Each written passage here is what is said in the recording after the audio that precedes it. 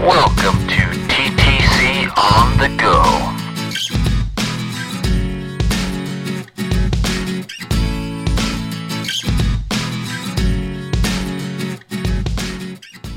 Welcome back to TTC for Success on the Go. This is Erishe. Good morning, good afternoon, good evening. At any integer point in your day, do you take the time to contemplate what is good? I know that that's something we say. It just rolls off our tongue. Most of the time, we're not actually having positive vibes at that moment. We're just simply saying a phrase. So let's try something different. Let's start the day actually taking 2 seconds to acknowledge what is good, what is going well, and what we feel is important. If you start your day that way, you're going to have a different attitude. Now, as the day goes on, things will start jumbling up and moving in spirals, and you're zipping and zapping. And sometimes you start to get that lull where you're just tired. And you start to question, I don't want to do anything else right now. I'm just tired. That's a good moment to say good afternoon, self, or good evening, self. We're not tired. We're busy. Should we give ourselves a break? Should we offer ourselves some praise or kindness?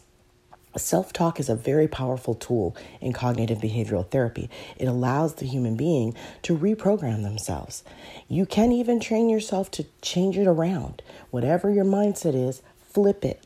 Fake it till you make it is another phrase that is used a lot with therapists.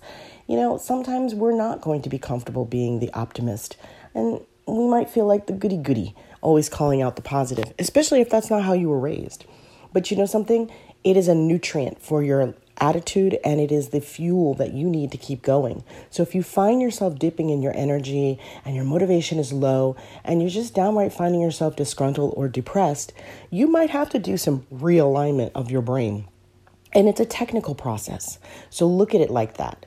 It's like going to the gym and getting on the bike. It's like the treadmill or setting your Fitbit to record your steps, right? It's a process. It's not something that's comfortable in the beginning, but believe it or not, give it just a couple weeks, it will become a habit, a good one that you'll take with you.